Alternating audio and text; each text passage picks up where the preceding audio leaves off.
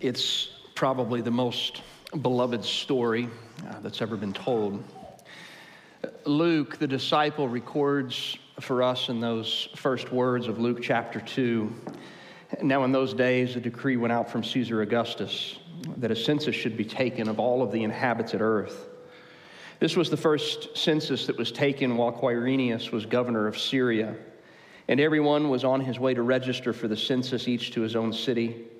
Joseph also went up from Galilee, from the city of Nazareth to Judea, to the city of David, which is called Bethlehem, because he was of the house and of the family of David, in order to register with Mary, who was engaged to him and was with child. And while they were there, the days were completed for her to give birth. And she gave birth to her firstborn son. She wrapped him in cloth, and she laid him in a manger because there was no room for them in the inn. Israel was in a pitiful place. In fact, in a world at this moment that was pregnant with the anticipation, it was such an unexpected entry for a king. It was devastating to be a Jew during this time. Politically, the world was in an upheaval. Under the control of a man by the name of Herod, the Jews experienced much oppression. They were forced to give tribute to this pagan king or face the punishment or perhaps even death if they refused. Socially, they were burdened by third world conditions. If you have ever traveled throughout the world and been a part of a third world country for any period of time, you understand the devastation that people live under in these conditions. They were forced to travel, the Bible tells us, during this census, and they find themselves in an overcrowded, overtaxed, and overburdened community called Bethlehem, filled with other travelers. Tensions, you can imagine, would be high while the resources were low. Economically, the unbearable taxation meant that you could never get ahead. At best, you could provide for your family, but there would often be very little, if anything, that was remaining. It was a society of coerced allegiance to a tyrannical king that was riddled with poverty and injustice. And yet it was into this scene that a Savior would be born. The details of the story of the manger and Bethlehem would likely look very different than the story that we are familiar with.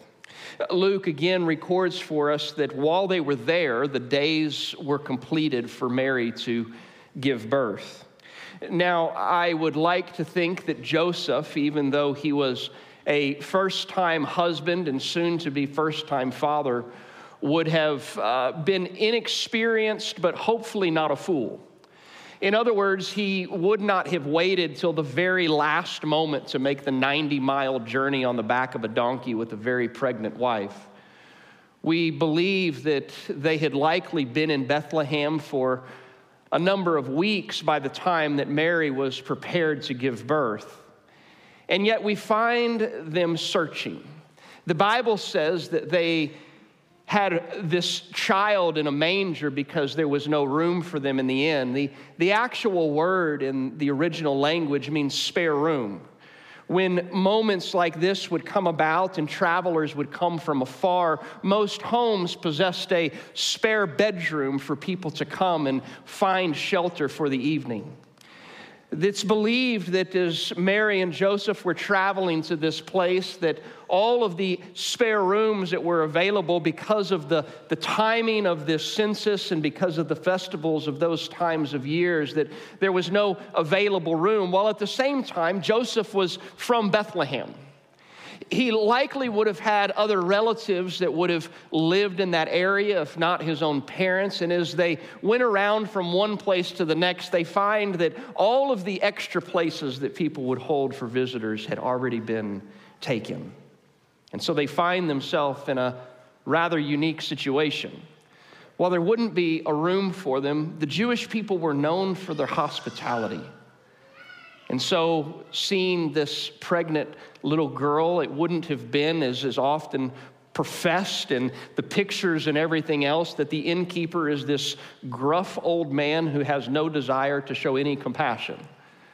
Likely a space would have been carved out, not in the guest room, but in the lower level of a house. It's unfamiliar to us what this might look like.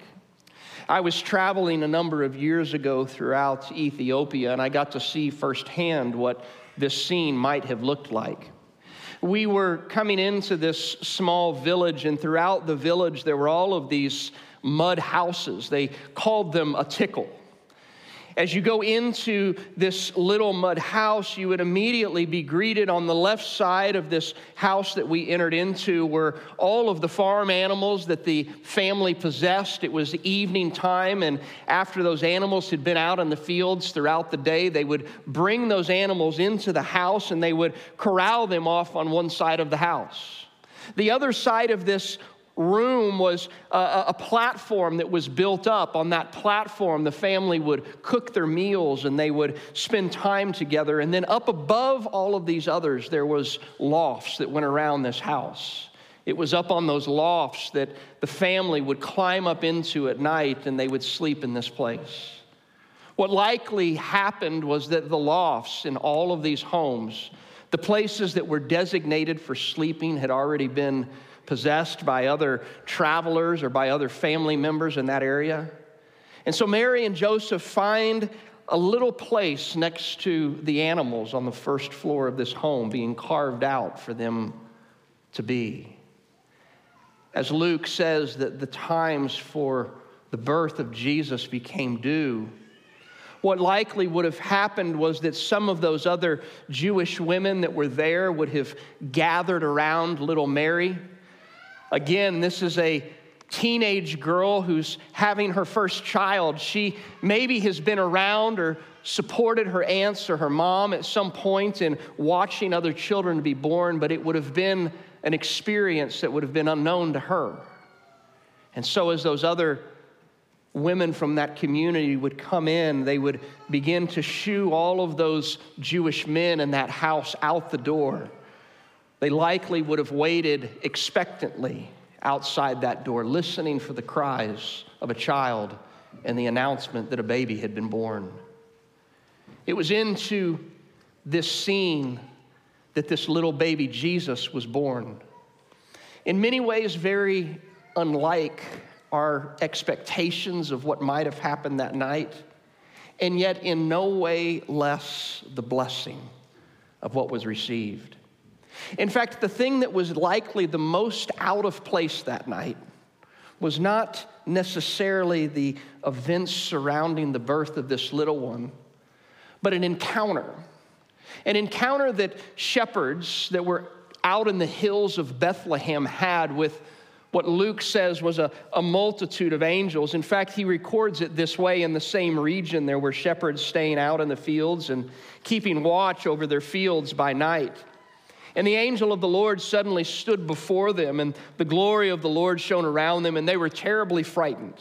But the angel said to him, as angels always tend to do, "Do not be afraid. For behold, I bring you great news of great joy that will be for all of the people. For today in the city of David there has been born for you a Savior, who is Christ the Lord. And this will be a sign for you. You will find the baby wrapped in cloths and lying in a manger." And suddenly there appeared with the angels a multitude of heavenly hosts, praising God and saying, "Glory to God in the highest, and on earth peace amongst men with whom he is pleased." And when the angels had gone away from them into heaven, the shepherds began saying to one another, "Let us go straight to Bethlehem then, and see this thing that has happened, which the Lord has made known to us." So they came in a hurry, and they found their way to Mary and Joseph and the baby as he lay in the manger. When they had seen this, they made known the statement which had been told to them about this child. And all who heard it wondered at the things which were told them by the shepherds. But Mary treasured these things, pondering them in her heart. And the shepherds went back, glorifying and praising God for all that they had seen, just as they had been told. The fact was that for most of those people that were present that night, very little, if anything, appeared to change. Maybe you have been in similar situations where you didn't realize until much later the significance of what had actually taken place. You walk back and you reflect over the years about how pivotal of a time that was. But for all of those who were present in that night, they knew what was going on with Mary and Joseph, and they had heard the words of these shepherds. But how could this child, how could this baby bring all of the change that Israel was so desperate for in this time? In reality, it would be another 30 years before Jesus would even begin his ministry. 30 years more of waiting.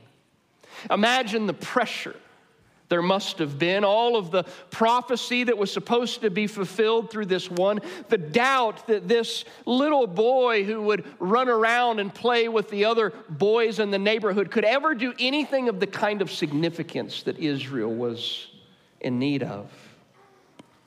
What do you do when nothing happens for 30 years? When all of your hopes and your dreams seem lost in the present struggles of life?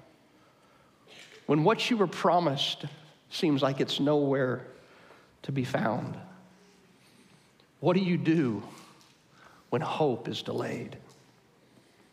Well, for us, we know the story. We know that Jesus would eventually step into that ministry, and for 3.5 years, he would do the things which the Old Testament had prophesied him about. But 30 years would pass. I wonder how many of those shepherds were still alive to see Jesus begin to do the things that the angels had told them about.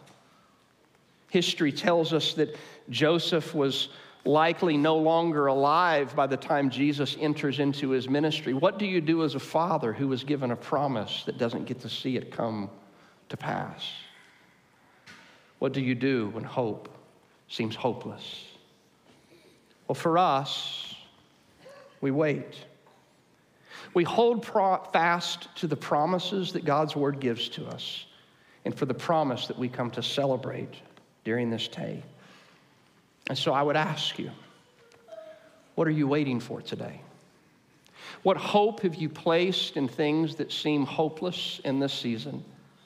A season that oftentimes highlights the loss more than it does the victory.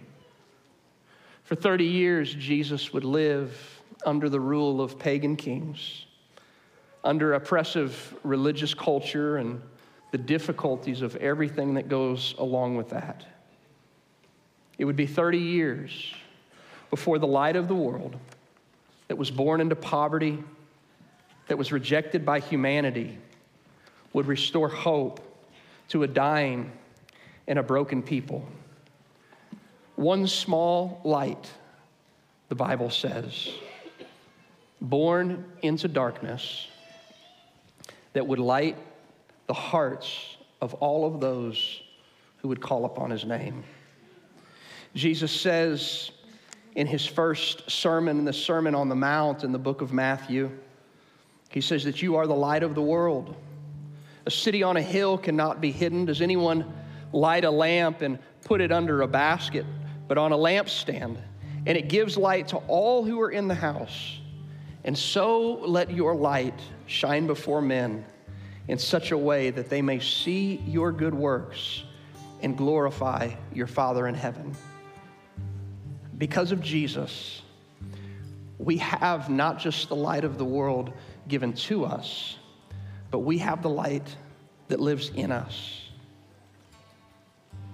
In the midst of the unexpected this season, as it was on that silent night in the little town of Bethlehem, will you allow the light that is in you to give hope to a world that is desperate for his touch? Just stand with me as we sing this song.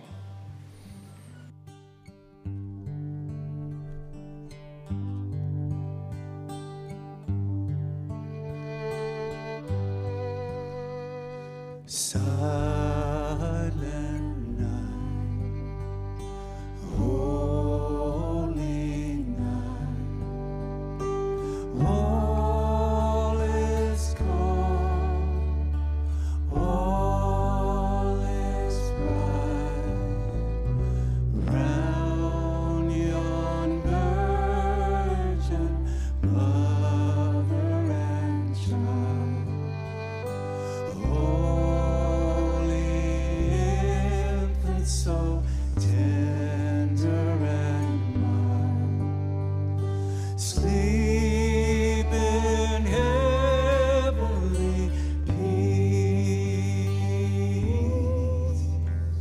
sleep in heavenly peace. Silent night, holy night, shepherds wait at the side. Glory streams from heaven afar. Heavenly hosts sing hallelujah. Christ the Savior is born. Christ the Savior is born. Silent night, holy night, Son of God, love's pure light, radiant beams from thy holy face. With the dawn of redeeming grace, Jesus, Lord, at thy birth.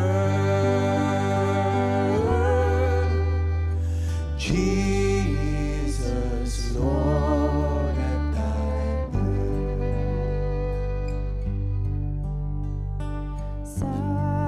Silent night, holy night, all is calm, all is bright, round yon virgin, mother and child.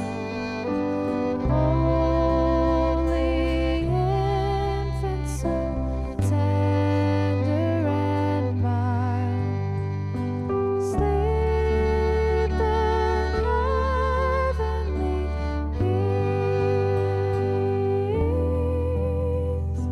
Sleep in heavenly peace.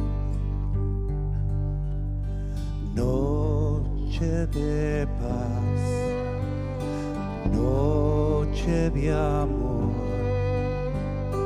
todos duermen alrededor, entre los astros que esparzan su luz. Ve anunciando el niñito Jesús. Brilla la estrella de paz. Brilla la estrella de paz. Stille Nacht, heilige Nacht, alles schläft, einsam wacht, nur das traute hochheilige Paar.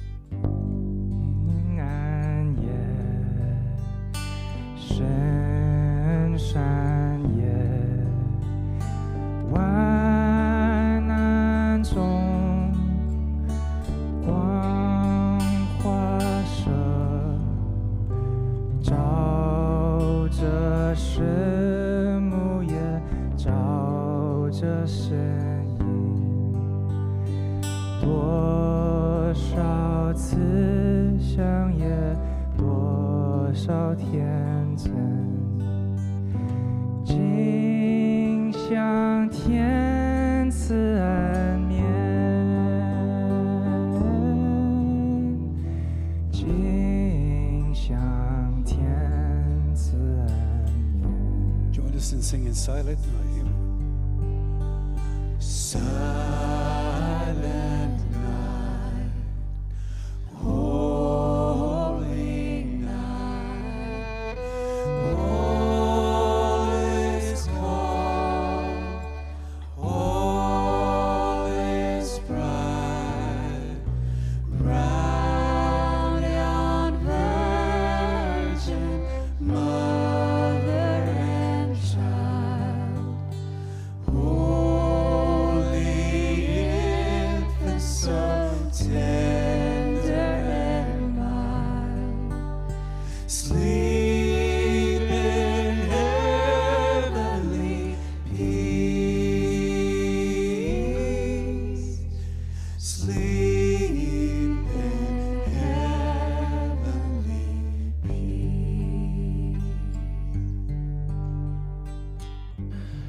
For a child will be born to us, a son will be given, and the government will rest on his shoulders, and his name will be called Wonderful Counselor, Mighty God, Eternal Father, and Prince of Peace. Father, I ask that as we go from this place today, that your peace would guide us. Father, that in a world of the unexpected, Father, that when we can't see what tomorrow will hold, Father, that we would lean into the promise of the one who holds tomorrow.